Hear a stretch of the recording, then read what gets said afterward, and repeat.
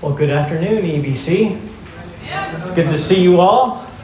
It's been about 3 weeks since been here, and Andre has so wonderfully led us through the book of Esther. But now we are back in Romans. And with each new section, I preach an overview of that section and the theme that's there. Today we're looking at Romans 6 through 8. And the theme is obedience. Obedience.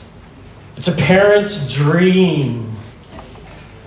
Sometimes a nightmare. How we long for our kids to obey. Obedience isn't natural. It's something that must be taught to our children, taught to ourselves. Obedience is doing what an authority says. Now, in many places, obedience can be demanded by fear. We see that in this region often. But it can also be won by love. Consider how easily God could have demanded that we obey. He's the King of the universe. But consider how patiently, through time, God has won obedience for his children or through his children by his love. And most powerfully demonstrated by the gospel of Jesus Christ. Now, Paul began this letter saying that he was an apostle set apart for this gospel. And that he was calling all the Gentiles to the obedience that comes from faith. And shouldn't that be our response? Shouldn't that obedience that comes from faith, be our proper response to God's love? Let me give you a short review of where we are, where we've been in this letter. In Romans 1:17, Paul says that in the gospel, the righteousness of God is revealed. And then he systematically walks us through this gospel message. In Romans 1:18 through 20, the theme is sin. And he shows there our need for the gospel. He concludes that section saying, there's no one righteous. No, not one. Then in Romans 3:19 through 5:21, it's about faith. God freely giving his grace and declaring as righteous those who believe in Jesus' death and resurrection to save them from God's wrath. Now, justified through faith, he says in chapter 5, we have peace with God. And we stand now in his grace with the hope that one day we will walk with him in glory. Now, Paul could have ended the letter right there. Our sin problem's solved. We've been justified for the day of judgment. Halas, it's finished. We have peace now, and we have a hope for the future. But the question remains, what do we follow until that day comes? What are we to obey in this time between our present salvation and that future day of judgment that's coming? And that's the point in this section in Romans 6 through 8. What are we to obey now as we wait for the hope of God's glory?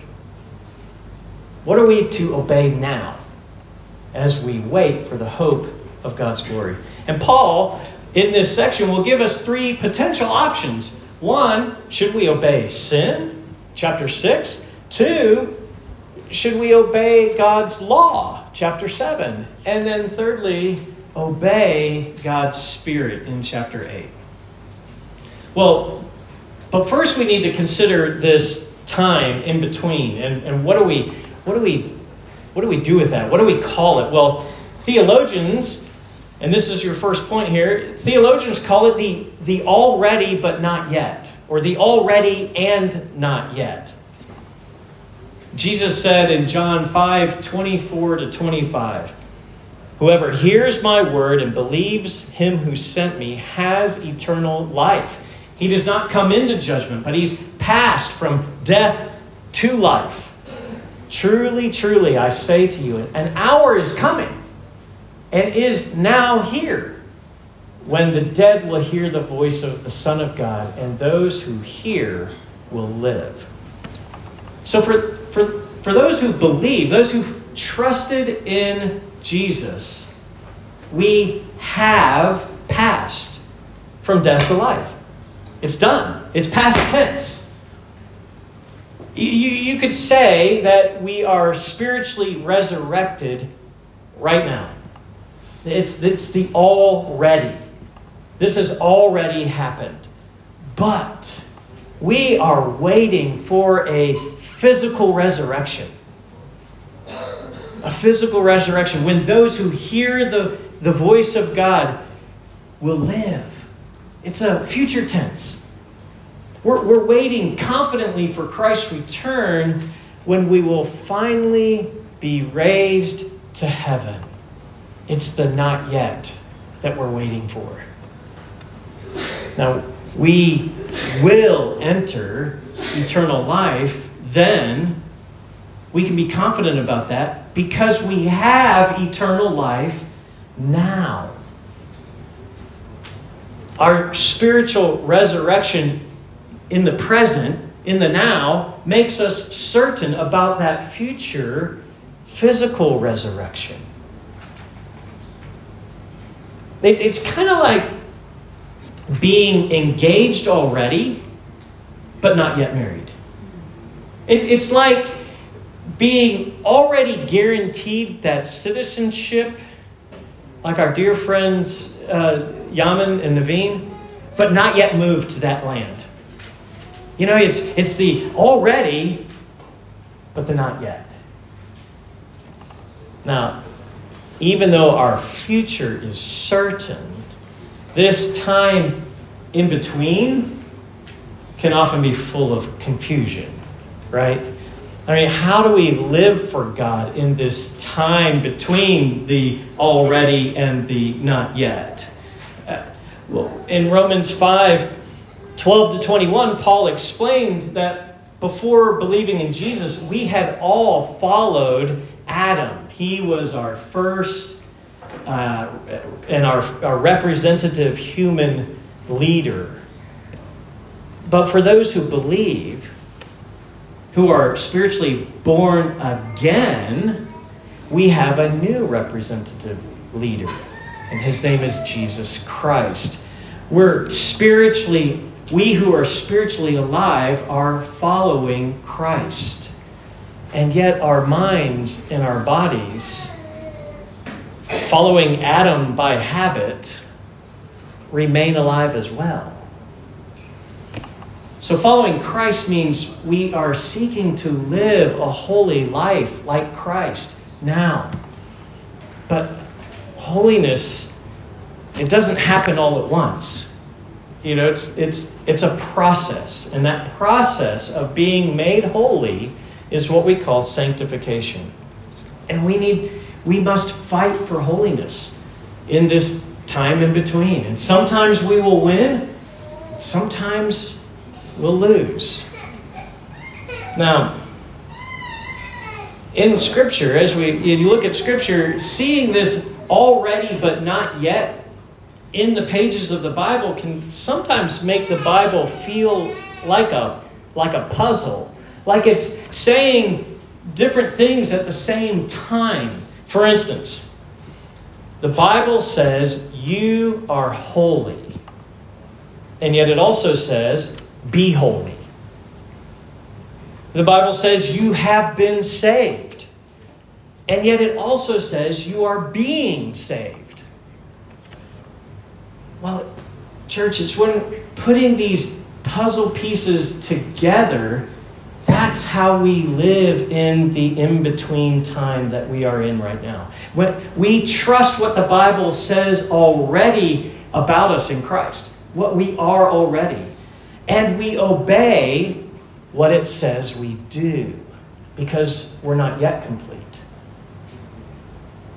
Who we are already in Christ, and we obey because we're not yet complete. Christian, this is your life. You live in the already but not yet. That's where we are.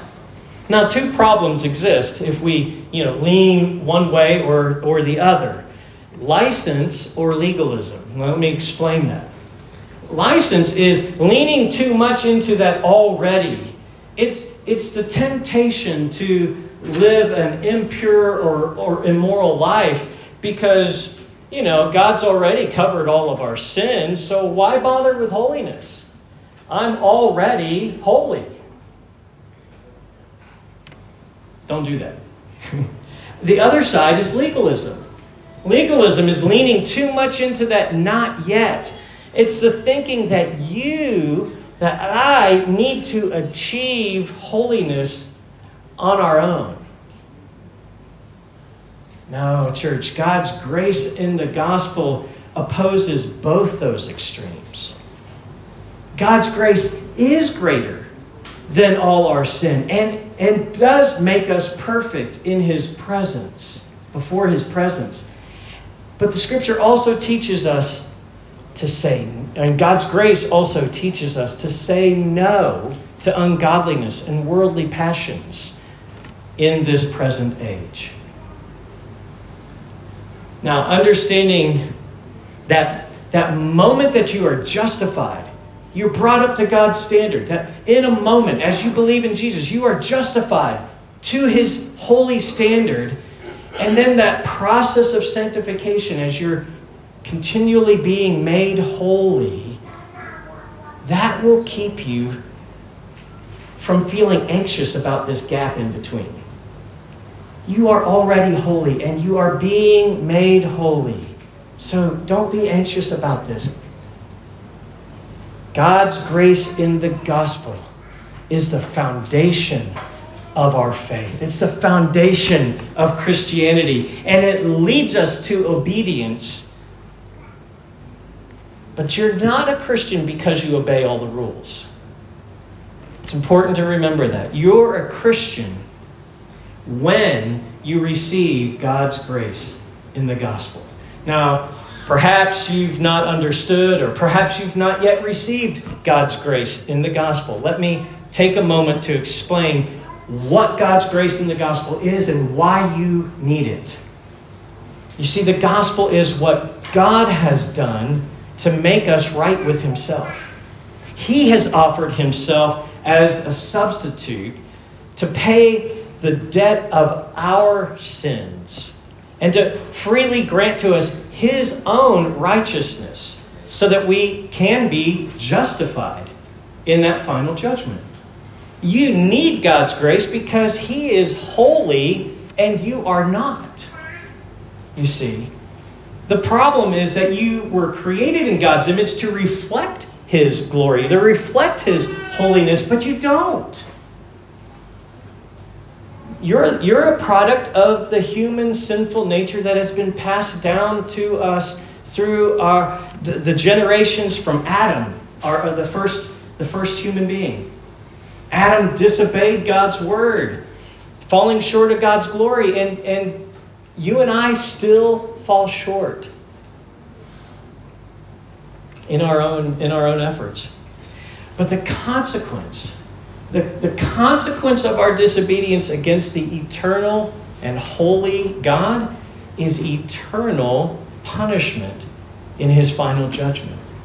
It's good and right that He do that.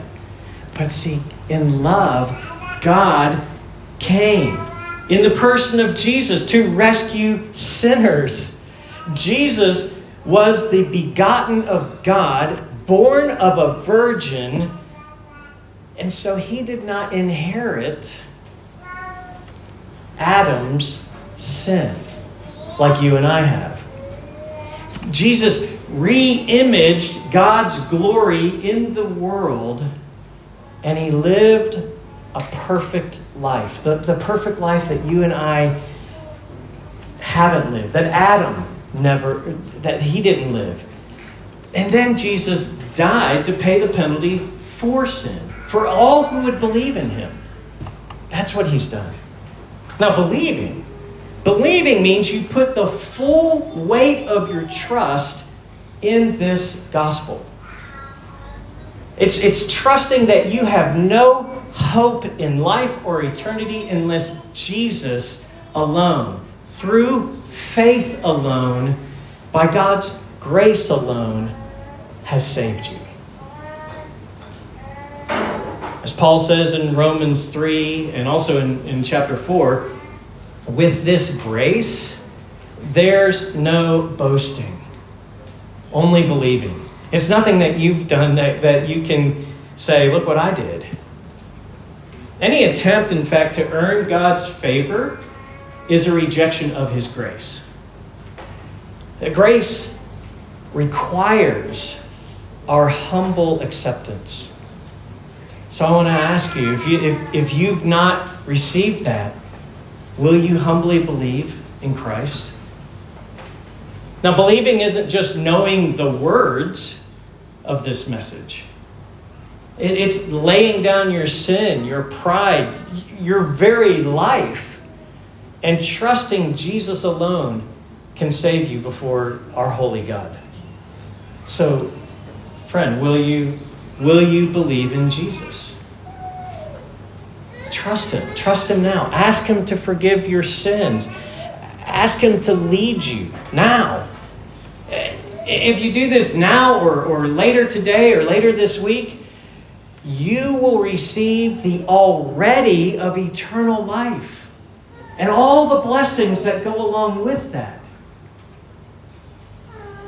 Now, if you do this, I would just encourage you to tell me or tell one of the members of this church so we can help you walk this walk of sanctification. It's not an easy path. God calls us to do that together. All right, well, Paul ends chapter 5 by saying, where sin has increased, grace increased all the more. So that, just as sin reigned in death, so also grace might reign through righteousness to bring eternal life through Jesus Christ our Lord. You see, grace covers our sin, no matter how great that sin might be, so that we can stand now, already justified. And grace will bring eternal life also in the future. Okay, so how are we to live now until that day comes? What are we to obey now as we wait for the hope of God's glory? Well, since God's grace covers all our sins, some might ask if we can just keep on sinning. Or maybe we should obey God's law as a revelation of his character, who he is. Or is there another way? Well, chapter 6 tackles that first question. Shall we go on sinning so that grace may increase? Shall we continue to obey our sinful nature that was passed down from Adam? Now, many Christian background people who have kind of grown up in the Christian faith without the gospel, sadly, they think this way. And they give Christianity a bad reputation. But Paul's answer could not be more strong. In verse 2, chapter 6, he says, by no means. We are those who have died to sin. How can we live in it any longer? Friends, Christ saved us from God's wrath against sin. How can we continue to do what God hates? Now, through faith, believers proclaim an allegiance to Christ and his leadership, what we looked at the end of chapter 5. And we do that by uniting with him in his death and resurrection. This allegiance is made visible through baptism. Baptism is a symbol of our own death and resurrection. It's not a physical death. We still have our bodies. We still live in this flesh. We experience pain and passions. We still face temptations. Baptism is a declaration that we've died to the sinful nature passed down from Adam. And we are rising to a new and spiritual life, united with Christ. As Paul says in the rest of chapter 6, it's through this faith in Christ that he becomes our new master, our new leader, our new representative head. We then offer our physical bodies, chapter 6 says, to obey and to serve him. So if you're united with Christ in his death and resurrection, we can't continue to sin. We can't continue to obey that sinful nature. Returning to sin, like the proverb says, is like a dog returning to its vomit, like a pig returning to the mud. Friend, a saint does not return to sin. She repents from her sin. Well, knowing this, Christian, you should examine your life. Have you repented and turned away from sin, or are you returning back to sin? Chris and I are reading through the Bible together. We've recently gotten to Judges.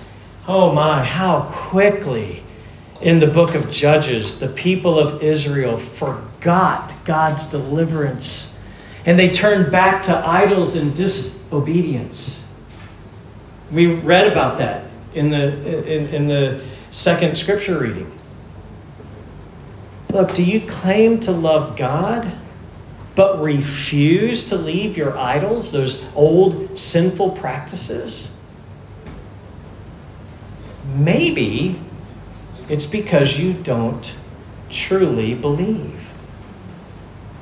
You may know the gospel message. You may be able to repeat it line by line, verse by verse. But if that describes you, you don't believe it. And I would say check your heart. Paul tells us at the end of the book of Corinthians to examine your heart to see that you are saved. Truly believing the gospel turns you away from loving sin to hating your sin. Do you see temptations that come as precious or poisonous? Are temptations precious to you that you want to hold on to, or are they like poison that you want to throw away? Oh, friend, do not return to your sin. Repent. What might that look like? Well, as an employee, for instance, repentance means not complaining and getting frustrated about your boss, but redirecting all that energy to consider how you can show the same kindness to that person that Christ has shown you. Or consider the fact that we are social beings. Repentance means not pursuing partnership with those who promise worldly pleasure, whether emotional or sexual, but rightly enjoying the relationships with those who are on the same path of godliness with Christ that you are as a Christian. Believing the gospel frees you to live a new life for Christ. And it's there that we can put off the old self and put on the new self, created to be like God in true righteousness and holiness. Okay, so what does that look like then? Are we to obey God's law? That's what Romans 7 has to say, and Paul can. That's where he's taking us with our third point, our second option. Should we obey God's law? Now, it would seem that living according to God's ways would mean obeying God's law. In fact, the Jews were so bound to God's law by their ethnicity, by their culture, that naturally a Jewish Christian might assume living to please God meant living it according to God's law.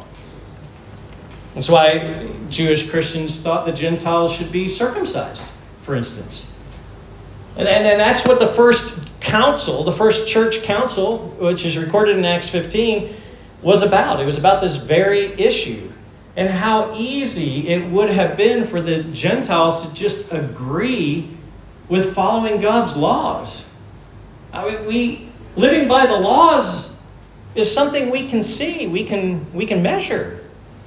Rules give us a visual assurance of inclusion. We all want laws and rules to live by.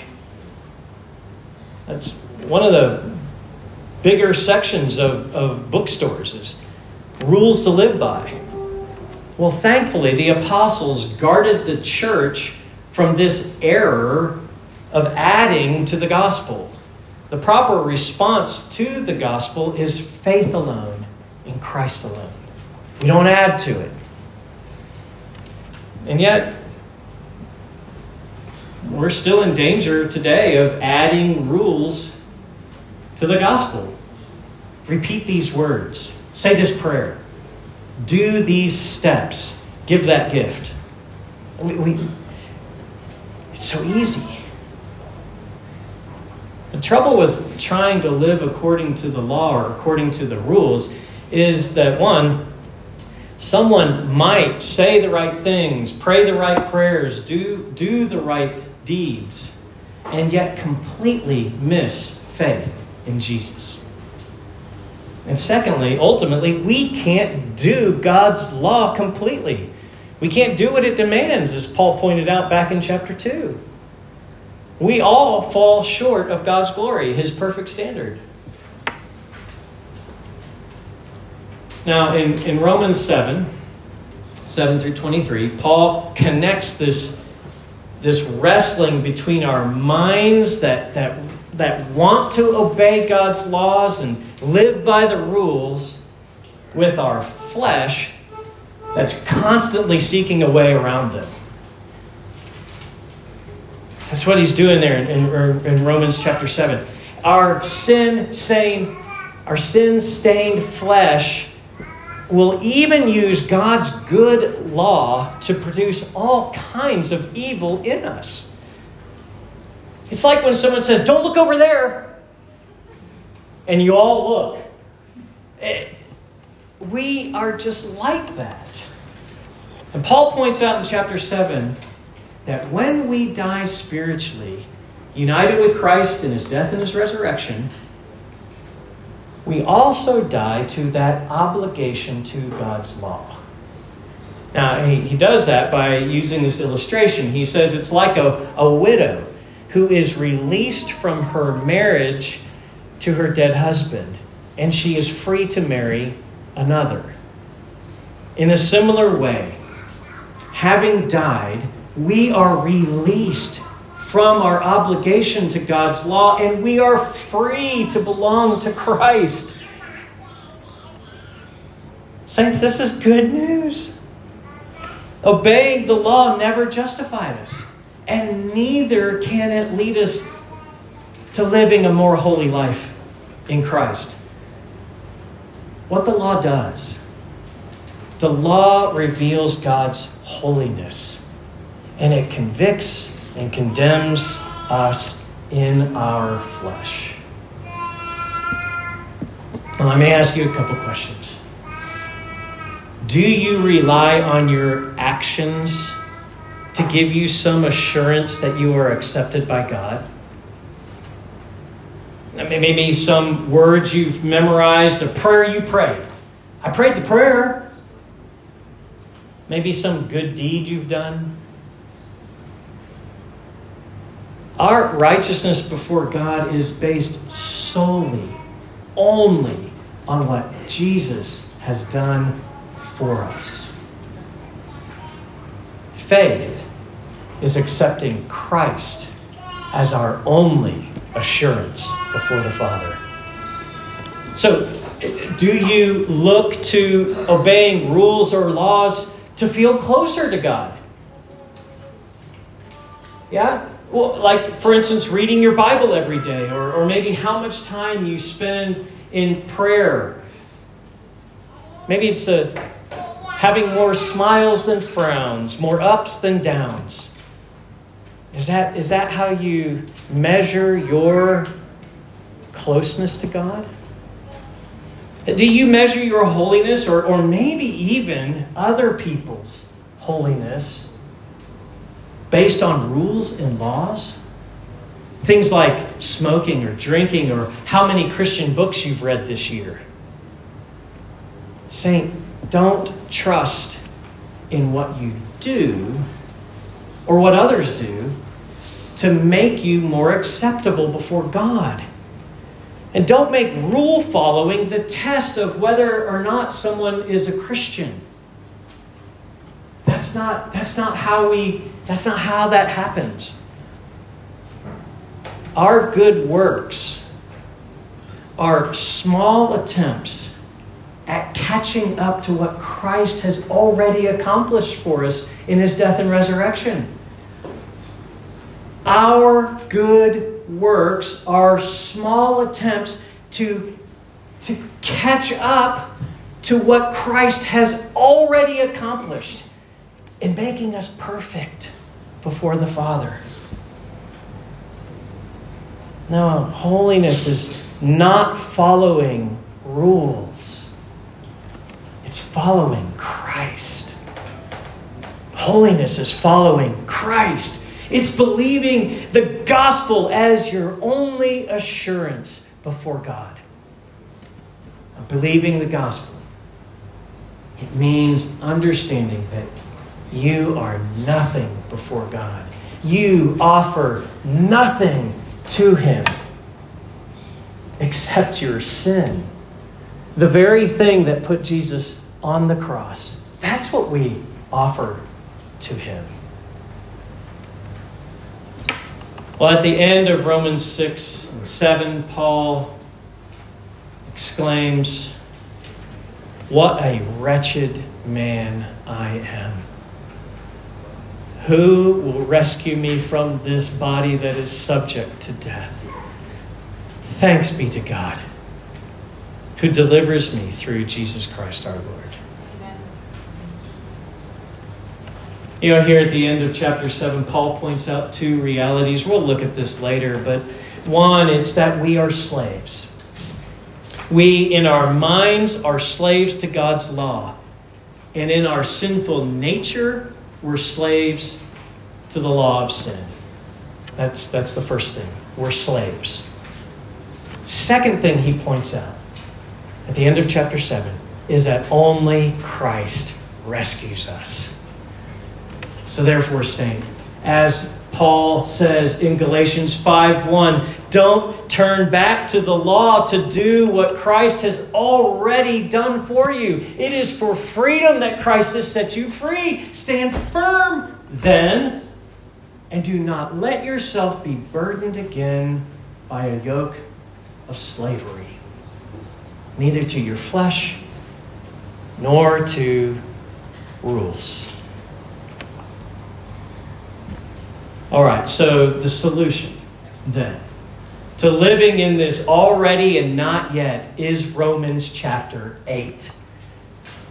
As we wait for the hope of God's glory, we obey his Spirit.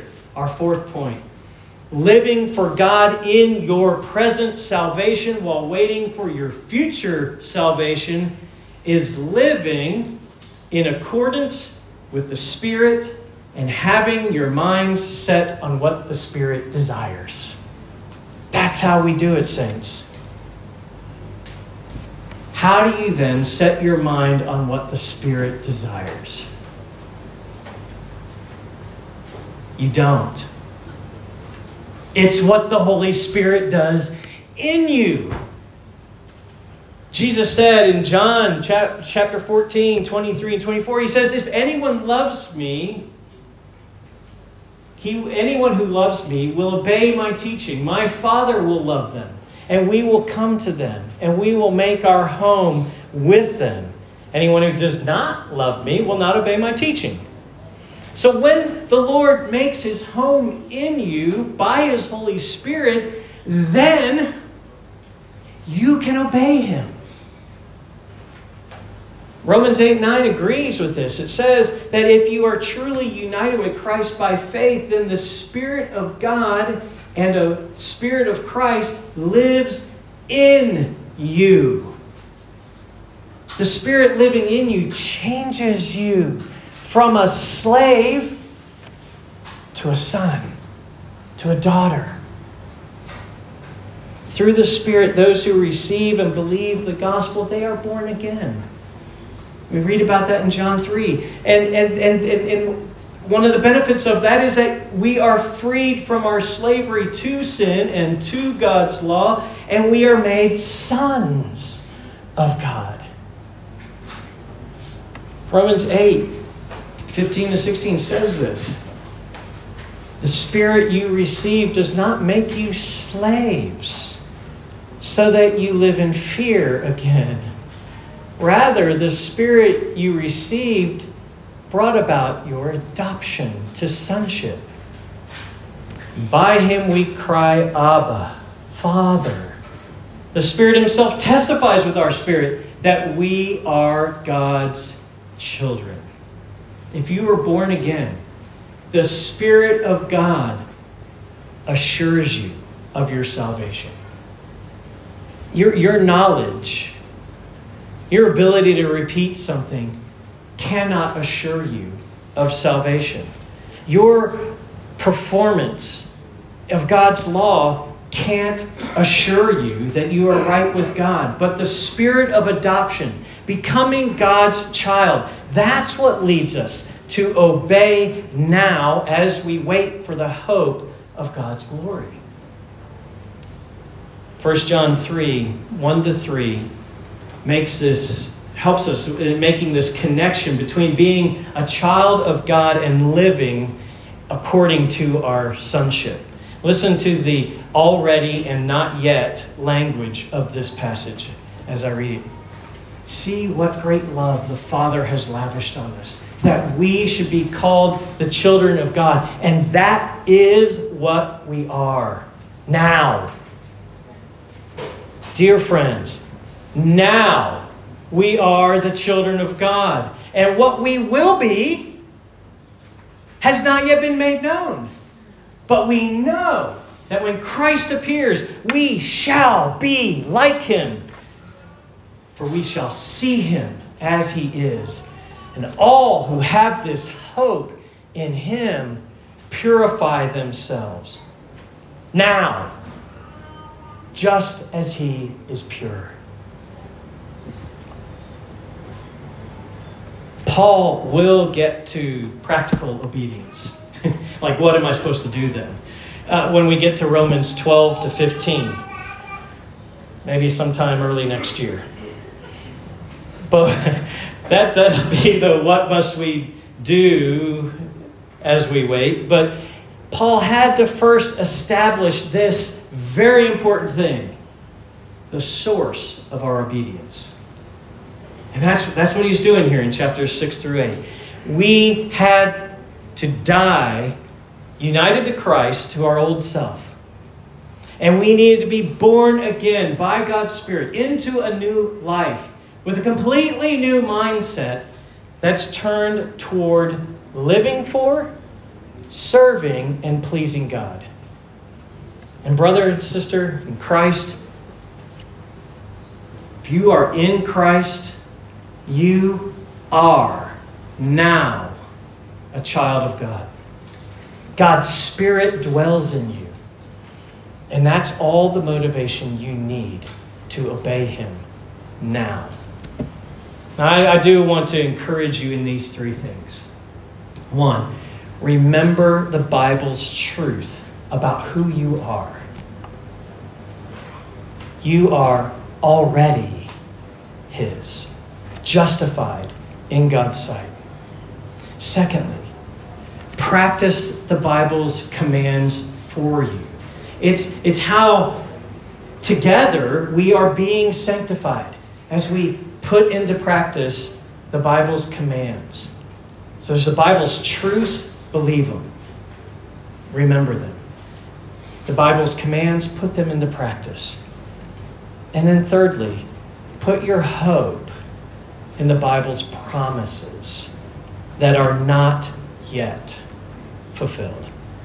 It's that day when we together will be glorified as He brings us into His eternal rest. Paul concludes this section of chapters 6 through 8, speaking again about this already and not yet.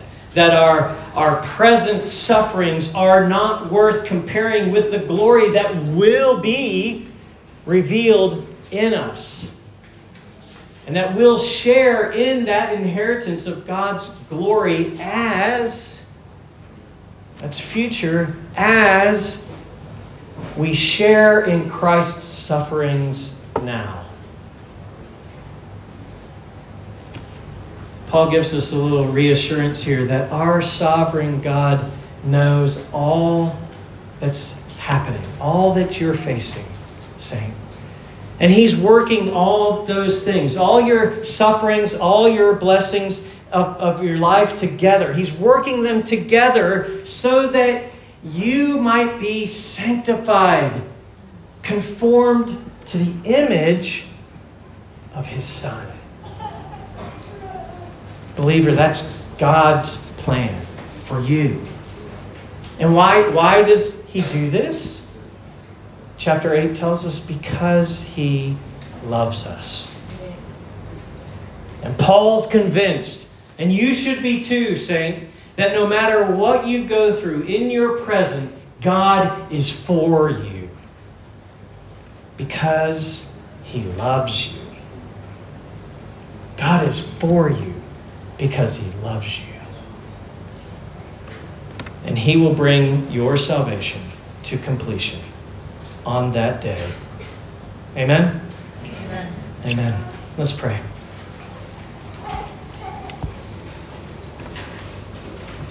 Oh, Father, we thank You that You have freed us. We are no longer slaves, bound to our sinful nature. We are no longer slaves, obligated to a law that we could never fulfill. No, Lord, You have saved us. You have adopted us. You have brought us into Your very family through the death and the resurrection of Jesus, through being born new by Your Holy Spirit. Oh, Lord, help us to look to the right source for obedience in this in-between time, between the already and the not yet. We pray in Christ's name and for His glory. Amen.